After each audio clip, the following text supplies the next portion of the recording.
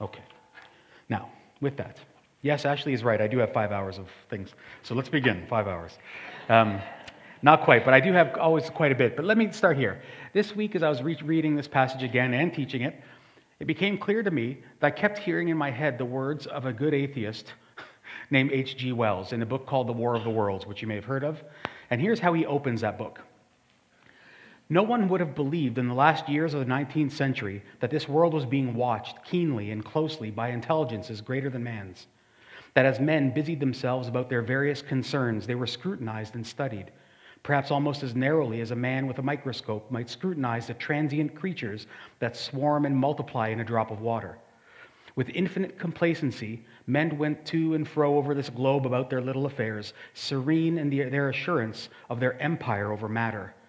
No one gave a thought to the older worlds of space as sources of human danger, or thought of them only to dismiss the idea of life upon them as impossible or improbable.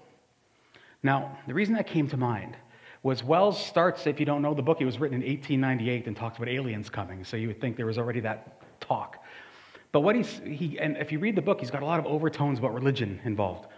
And one of the things is he said, we were oblivious to the fact that for all this time we were going about our lives thinking we were kings, not knowing we were being watched, and that eventually there was going to be an invasion, that they were going to come, and then we'd have to deal with this. And he was lamenting that we weren't paying attention. And if we turn that same idea into this Christmas story, we see God has been watching.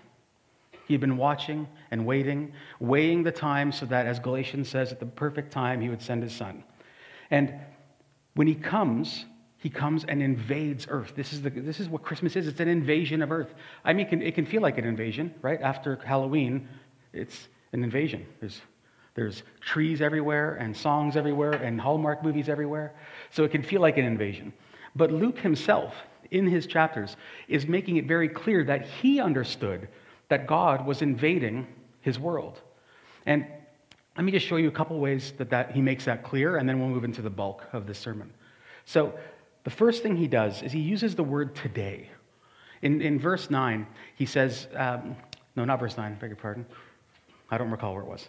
I don't have it in front of me now. So he says, on this day is born to you the Savior, who is Christ the Lord. When he says this day, it's the word in Greek that means today. And he uses it 9 times throughout the gospel. And every time he uses it, read it. You're going to see he brings up, he uses the word to say something interesting. He says, today is not just any day, it's a new day. Something brand new is breaking in on you. So in chapter 4, when he uses it again, he says, remember he's in Nazareth and he's reading and he's preaching and he reads from Isaiah and he says, today the scripture is fulfilled in your hearing. So today is a new day, he says. The new thing has begun. And again, he does it many times, but if you go to chapter 19 with Zacchaeus, he tells Zacchaeus to get down out of the tree because he's coming to eat with him today. It's a new day, Zacchaeus. And then on the cross, he says to the thief, today you will be with me in paradise. So Luke uses the word today to signal an inbreaking of God into our world. Something new is happening that cannot be ignored, and nothing will ever be the same. But it's even more obvious than that. He has a number of contrasts in this first chapter, this first 2 chapters that we read. The first one is angels show up. The very fact that angels show up is an invasion of earth, right? But it gets even more contrastual, what he does. Where are the shepherds? They're in the fields by night. And what immediately do we hear right afterwards? In comes light. So the darkness is being invaded by the light. They have great fear at seeing him, but don't worry, I have news of great joy. And so there's this radical transformation that is happening at Christmas. Think also about the fact that the songs all throughout the first chapters, remember last week we talked about 4 different songs. This is the only one sung by heavenly beings. So now the praise isn't coming heaven from earth upward, but it's coming heaven downward. And so Luke is trying to show us, and God is showing us, that he is coming into the world and everything is being changed. Joy is coming in the place of fear, light in the place of darkness, and so on. And so when invaders come into any land, any invader, human or otherwise, they basically do 3 things. They come to either liberate, conquer, or reestablish. That's what invaders do. To liberate a people that are in slavery, to conquer a land, or to reestablish order or their own power and control where they used to have it. And it's amazing that when Luke introduces Jesus here, if last week we were hearing in Mary's song, "What is a Christian?" now we are hearing, "Who is Jesus?" And the three titles he's given is Savior, Christ, and Lord. As a Savior, he comes to liberate. As Christ, he comes to conquer. As Lord, he comes to reestablish his dominance over the world. And when we look at those three, you're going to learn who is Jesus and what is Christmas. So let's look at that this invasion, first through the lens of being liberated as a Savior. So, if I'm at home and I'm cooking, which again, as you heard last week, is not a good idea, but if I'm cooking and I can't get the gas stove to turn on, how do I determine who to call? Well, I have to first diagnose the problem. And if it's not, flicking and clicking and starting is it an igniter? Whatever that thing is. See how, I don't know anything. But if it's not clicking, then is the problem the stove itself? Or is it the line, the gas line? Is there a problem there? Or is it the gas supply? Is there a gas supply problem? I need to know what the problem is before I can call someone to fix it. Because if I don't know the problem, I may call the wrong person, right? And then just waste time and money. So when we're trying to determine what is wrong with the world, if we don't know what the problem is, we're bound to be following the wrong saviors and calling the wrong people to save us. And this can be seen all through history. And in my mind, what came immediately to mind while I was reading this was in 2008. Everybody here was alive in 2008, right? Most of you. If you were around, you would remember in the United States there was a presidential election, and Obama was going to be elected. Now, there was great fervor around Obama. It became very clear that people had great hope. In fact, I think literally one of the slogans around him, around his followers, were people saying he's the great black hope, that he was going to be the savior of America. And many people did this, but one person in particular wrote an editorial column or editorial letter to a very small newspaper in East Illinois, and it's got a very small place name called East Illinois Journal-Gazette Times-Courier. That's a big name for Journal-Gazette Times-Courier. I think one of those would have sufficed, but that's okay. So he writes in this letter, and here's just a part of what he wrote. "I'm taking a special look at Barack Obama because he's a lot closer to a Jesus type than the other candidates, by quite a bit. What if God decided to incarnate as men, preaching hope and change? And what if we didn't recognize them because we are so dull and let them slip away, not availing ourselves of the opportunity to be led by God? Lord knows we've elected the Antichrist often enough." Now, this person in their letter to the editor is exuberant, literally referring to Obama as the Messiah, that he has come to save America from the mess that they were in. And this is sadly very common, not just in America. We do it all the time. Christians do it. People at Redeemer do it. We're often looking subtly for something other than Christ to save us. And it's never worked, has it? How many years do we have to go by of electing the wrong people or the right people and then them all failing us? Listen, I'm not knocking Barack Obama. Is the world any better? I'm not knocking Donald Trump, Justin Trudeau, any of them. Is the world any better? No, of course not.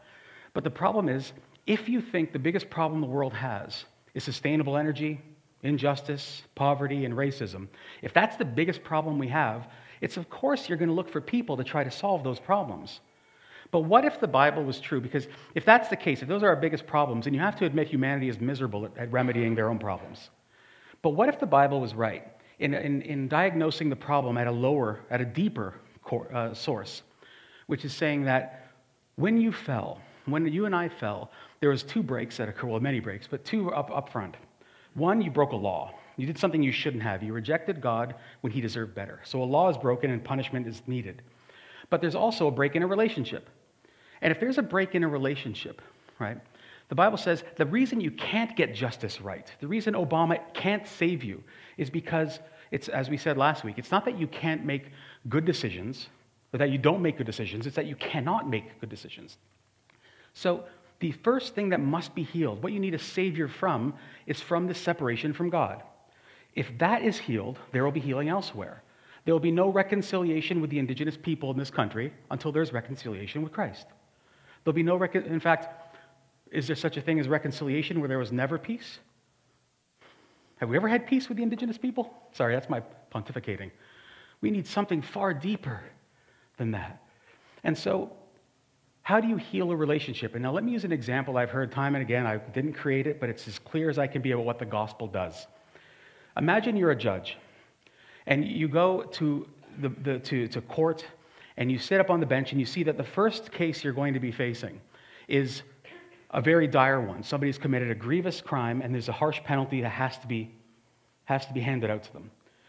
But when you see the person come up, you realize, oh my goodness, I know this person. I know this criminal. I know this transgressor. His friend was an old friend of mine.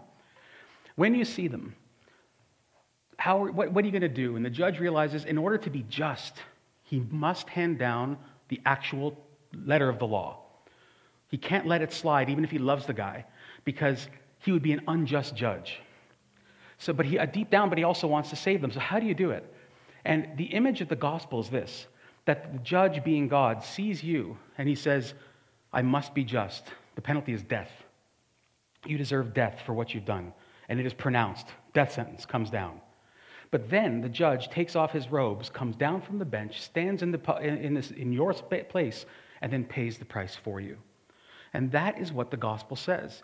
That is what Christianity is. That is what Christmas announces, is that you have a penalty that you cannot be free from. And you're going to keep hiring and electing Obamas and Trudeau's and whoever else. Is it Paul Ever? Is he coming now? We're going to do our best to elect good people, but none of them will save us from our mess. None but Christ alone. He comes as a Savior, the only possible Savior. And there's a guy named Philip Ryken. He's the president of Wheaton College in the United States. And he has this to say about the peace that we get when he does save us. When we come to God through faith in Jesus Christ, we have real peace. We do not always gain the full benefit of that peace because sometimes we forget to trust God for it. But as we trust in Him, He gives us peace. We do not need to be anxious about the future. We do not need to be afraid what people will think. We do not need to try to solve our problems on our own. We do not need to worry how God will provide for us. We do not need to despair if we lose what we love. All we need to do is trust in God, and He will give us peace. And this is how Christ comes, first and foremost, as a liberator. He comes as Savior to save us. And what can He save? He's only saving us if you can't save yourself. You see, if somebody is, when it's very nice when you're at Tim Hortons and you find out that the person in front of you has paid your coffee. Have you ever had that happen? It's really nice. And you feel like you've been treated, but you don't feel like you've been saved. Right? It's a coffee. I could have covered the cost. And any person who believes they could have covered the cost is not saved because they don't acknowledge that they even need to be saved. They're saying, well, it's very nice of you, Jesus. Very nice that you came, but it was really overdoing it, wasn't it? Didn't have to. The gospel says, no, there's only one Savior, only one way, and at Christmas, He comes to liberate you. And that's the first thing He comes to do as an invader of our world, to liberate. But the second thing He comes to do is to conquer. Now, in the first century, right around just before Jesus, Augustus Caesar was the emperor. And it's hard for us to understate or to overstate how important Augustus Caesar was to Rome.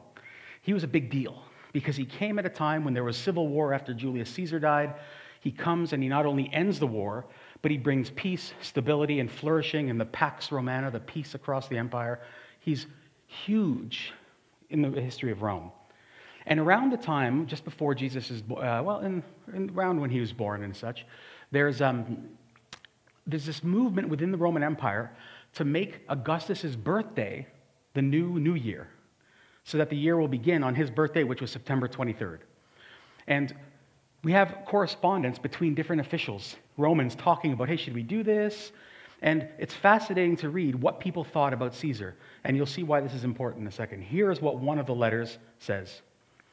Whereas the providence which divinely ordered our lives created with zeal and munificence the most perfect good for our lives by producing Augustus and filling him with virtue for the benefaction of mankind, sending us and those after us a Savior who put an end to war and established all things. And whereas Caesar, when he appeared, exceeded the hopes of all who had anticipated good tidings, which is the word gospel, and whereas the birthday of the God marked for the world the beginning of good things through his coming. Interesting, isn't it? So, When this happens, look at what we see here immediately. As a historian, you see this. There is already a vocabulary and an imagery around the idea of the emperor that is being used. It's being thrown around in the culture, common words that Luke would have known, Jesus would have known, certainly God would have known. And in this letter, for instance, it's saying things like, all the good things that Caesar has done for Rome is by God. The gods have done it. They have done it. It's divinely, it's providential. That he was given to us to bring perfect good to us. He is the benefaction of all mankind, meaning the good of all mankind. He's our Savior. It's the word soter in Greek, which is the same word applied to Christ. He's a Savior because he's brought end to war and peace. He's answered all the hopes, the longings of Rome. Not just that, he has brought good tidings, the gospel. It literally says Caesar is the soter, Savior, who has brought the evangelion, the gospel. Right? All this language. And then it says his birthday, the birthday of the God, they call him a God, marked for the world the beginning of good tidings of the gospel through his coming. Listen, this predates the Gospel of Luke. So, when the angels show up and they say very clearly, "Fear not, for behold, I bring you good news of great joy that will be for all the people. For unto you is born this day in the city of David a Savior who is Christ the Lord. Glory to God in the highest, and on earth peace among those with whom he is pleased." The angels, and Luke, who's now writing it into his gospel, is doing something very bold. He is doing one of two things or both. One, he is taking direct aim at the language that is applied to Caesar and saying it's not him, Christ deserves this language only, which is a slap in the face to the culture. But he's also doing what we have reviled other cultures for doing about the church. When we see the pride flag flying, you want to say what they have done is they have taken the image of the rainbow from Genesis, a Christian image, and they have reappropriated it for themselves. What Luke is doing here is doing the exact same thing the other way around. He is saying, hey, you talk about Caesar being the Savior and all this? Christ. And he's reappropriating it, saying Christ is the answer, not Caesar. There's no other kings. There's no other rulers. There's one. And so the Messiah, when he comes as conqueror. There's no other kings. There's one king. And we'll see more of that in a second. But one thing is also worth noting here. The propaganda doesn't work. Although all this language circulated around the emperor, listen, Romans knew Caesar's bled because they killed them a lot. They knew they were fallible. In fact, a great Stoic philosopher named Epictetus, who was born in 50 AD, so about 20 years after Christ dies, has this to say. While the emperor may give peace from war on land and sea, he is unable to give peace from passion, grief, and envy. He cannot give peace of heart, for which man yearns more than even for outward peace. And here's a Stoic, not a Christian, who says, okay, listen, Caesar's been a good help. He's brought stability, but he can't really help me. Not with the deepest things that I have. And so when Jesus shows up, what he's doing is he comes as a conqueror to cut down anything that is keeping us apart from him. We could go into many other gods, small g gods, that keep us from God, but there's no rivals. He comes brutally exclusive. And we shouldn't shy away from this. The culture says Christianity is too exclusive a religion. Yes, it is. And don't try to soften it, Christians. It is. There's only one way to heaven, one way to salvation. Acts is pretty clear, right? For there is no other name given under heaven by which men must be saved. One name. And that sounds very harsh, but at Christmas, what God is clearly saying is, I'm sorry, world, there is one God. There is one Messiah. And it gets even more exclusive. It's not just saying the one Messiah is God, is Jesus. It says, when Luke says he is the Christ, he's enacting this word that means Messiah. When Luke says this, do you understand? Culturally, he is saying to the world, an ethnic Jew is the salvation of everything, which angers a lot of the world. Do you want to go to parts of the Middle East and say the hope of the world is a Jew? It's offensive. It always has been, and it always will be. It's not Buddha. It's not your enlightenment. It's not your good works. It's not Muhammad. It's not politicians. It's not scientists. And it's not you. Christ alone. And that sounds very exclusive, but it's actually the only logical hope that we have as well. So, Um, and why he does it. Why does God come? People often say, God is such a glory hog, He hates, why does he need my worship? First, God doesn't need your worship. He doesn't need it. He wants it because he knows it's best for you, not because of otherwise. Because he realizes as the one who made us that any other Messiah that you put in your life will abuse you. If you make any other religion your Messiah, that religion will say, once you perform, you will be saved. If you're good, you'll be saved, but not until you've earned it. If you make your career your Messiah, it will demand everything from you, and then it'll discard you when profits aren't there. You'll be downsized. And not just that, it'll never even if you have a wonderful career, it'll never live up. It'll never give you everything. Understand even what Epictetus was saying. Caesar is no different than your job. It won't satisfy your longings of your heart. Your family will leave you, either because they'll leave you, or because of death. Death will separate us all from the ones we love, one way or the other. It doesn't matter what side of it you're on. It's good to love your family, but your family cannot be your savior. You can't live for your family, because when they're taken from you, you'll be destroyed, you'll be broken. You can't even make pleasure your savior. Going from pleasure to pleasure, because all that does, it's kind of like being a drug addict in some ways. It increases the craving for pleasure, but diminishes the joy you get from the pleasure. So you're always needing more pleasure, more, bigger thrills, bigger whatevers. And it never works. Christ is jealous for your love, not because he needs it, but because you do. And he knows that you'll only be happy when you when you accept that he is Lord of your life. Now, I love the fact, let me close the second point here. When he says today, you know what words do? When we went from being an oral culture to a written culture, what we did was we froze speech. It's no longer I can only hear what you've said and then try to remember it and critique it, but I take your words and I write them down, meaning they're frozen there and they're ever present to me. Ever present. And so when you and I read, and when Raph read earlier, that today the Messiah is born. Of course, it doesn't mean the Messiah is just being born today. But what it does announce to you is that now, in your hearing, he comes to you again as conqueror. And it's a fresh call to bend a knee to this conquering king, time and again. And it may sound ruthless. It's not. It's actually full of grace, because he doesn't need to ask you to repent. He could just crush you. But he doesn't. That's not the God we serve. He comes and he invites people through Christmas, through the incarnation, to believe. But now, he comes lastly as a conqueror to reestablish. Now, when I say that, think about, if you know the story of Robin Hood. When I was younger, all I knew was that Bugs Bunny Robin Hood. That's all I knew. But what happens, and I still think it's pretty funny, by the way. But when you know the story, here's what happens. Richard the Lionheart of England has gone away to fight in a war at the Crusades. And while he's gone, Prince John decides to take advantage of that to set up his own command of England and basically rule as king. Robin Hood and his merry men act as a resistance force to say, no, you're not the king. We're not going to support you. But eventually, at the end, what happens is Richard returns. And when Richard comes back from the Crusades, he reestablishes his lordship over England, and Prince John is dealt with. And this is the same idea that we have in the gospel. In fact, the story of Robin Hood comes from the gospel. It's rooted in that same idea. Now, we know that there's this sense of this happening here, and Luke is doing it for a few reasons.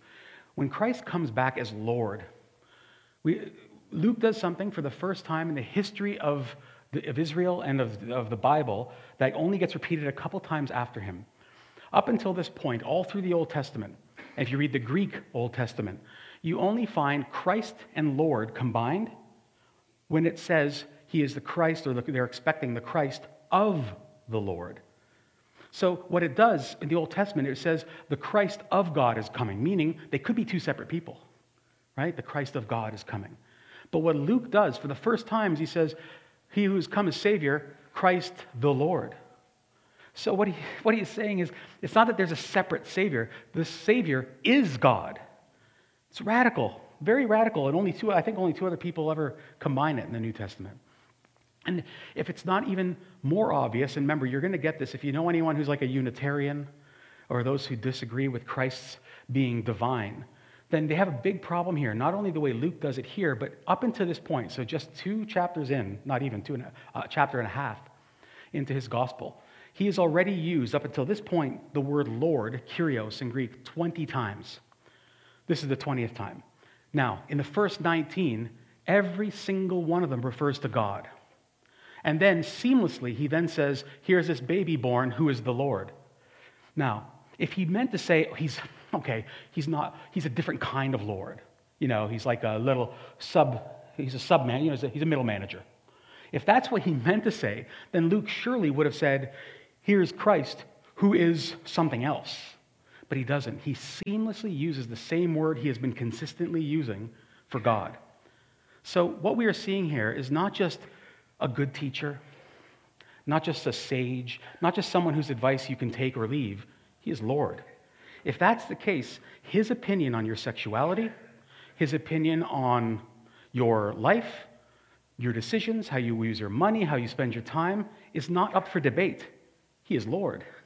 And that is a harsh claim for Christmas. We just want to watch Frosty. But Christmas comes and says, he is your Lord who has come to her. And this is a very harsh thing, but we need to do it. And this is where earlier may have heard, I corrected myself a little, because we have this tendency when we become Christians, or people become Christians, we say, I'm going to make Christ my Lord. No, you don't. You don't make Christ anything. He is Lord, regardless of whether you bend the knee to him. He is Lord. What you do when you become a Christian is you say, okay, I'm laying down my arms, acknowledging he is Lord. I'm not going to resist him anymore.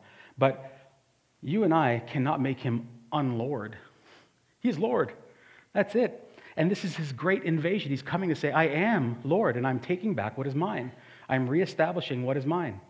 And if this is the truth, then it requires a great reassessment of everything for us. Remember when COVID hit? I say it like it's that long ago.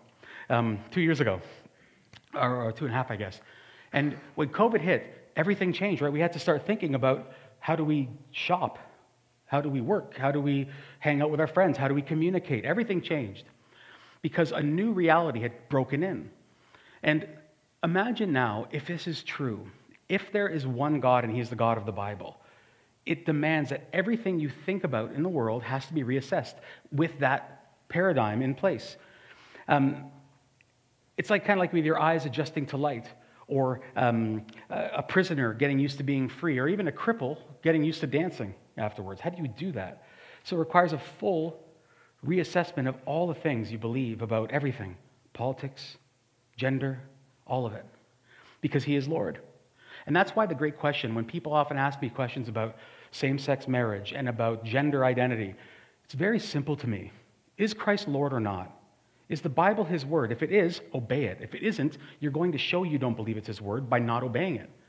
So it's not about, do I like this? Do I not like it? What does the church think? It's not about that. What does Scripture say? If he is Lord, obey him. If he is not, then take your chances otherwise. And this is Christmas. We don't put that on Christmas cards, I guess. But we have to see it. We have to pull back Christmas to an extent, at least in our groups, in our families, in our church, in our community, away from Bing Crosby. And I like the Bing Crosby songs. I've said that before. But we need to remind people this is a Savior coming into the world to save it, to conquer it, and to keep it for himself. So we have to remember that. Now, Christmas brings a peace, but it also creates a longing. I love that old song, long lay the world in sin and error pining, till he appeared and the soul felt its worth. Now, it's true. It's immeasurable peace that the gospel brings, but it also creates an uneasiness in us. It creates a hope for the second coming, because it's great that he has come, but now we're thinking, but the world's broken still, and it's awaiting its full restoration. But Christians don't sit back. You know that old saying that Christians are so heavenly minded, they're no earthly good? That's not the way we're to be. It should create such a longing in us that we look to the future that's to come, and we're so anxious for it that we try to drag it into the present. That we try to take what the world will be like into our current workplaces, into our families, into our own lives. And as a result, we're always trying to draw the light into the darkness. This is what churches should be doing, what Christians ought to be doing. And it should create, at the same time, this immeasurable joy. Christmas, we should be the most happy people in the world. Think about the tumult that these angels bring. They're singing and they're screaming. There's rejoicing in heaven at what's going on when this baby is born. And yet, as far as I know from Scripture, the angels don't benefit from the incarnation. You benefit from it. I benefit from it. And they're the ones singing. Why are they singing about something that isn't necessarily, again, listen, I may get up there and find out, Carl, you missed it. But I don't see in Scripture that Christ came to save the angels. Why is it that they're singing? And the reason is because the people of God cannot help but exult when Christ is exalted. So we see Christ and God showing off how wonderful he is and how gracious he is. We can't help but cheer and say, that's our God. That's our God. We should be the ones jumping and screaming more than anyone. We should be singing these Christmas carols like no one before us. We should be excited because he has invaded our hearts, liberated us from sin, conquered our hearts and freeing us from false gods, and having established lordship over our hearts, he is coming again. Christians ought to rejoice. Skeptics, lay down your arms. Simple. Sounds simple. I know it's not. We ought to be rejoicing as a people at Christmas. We ought to be so over-the-top happy. We ought to have like Christmas vests. We got to be like giving money away. It's got to be so much to the point of where people are saying, gosh, what has caused them to do this? What has caused this church to become so self-giving that they're bordering on poverty themselves, that they're almost willing to make themselves poor to make others around them rich?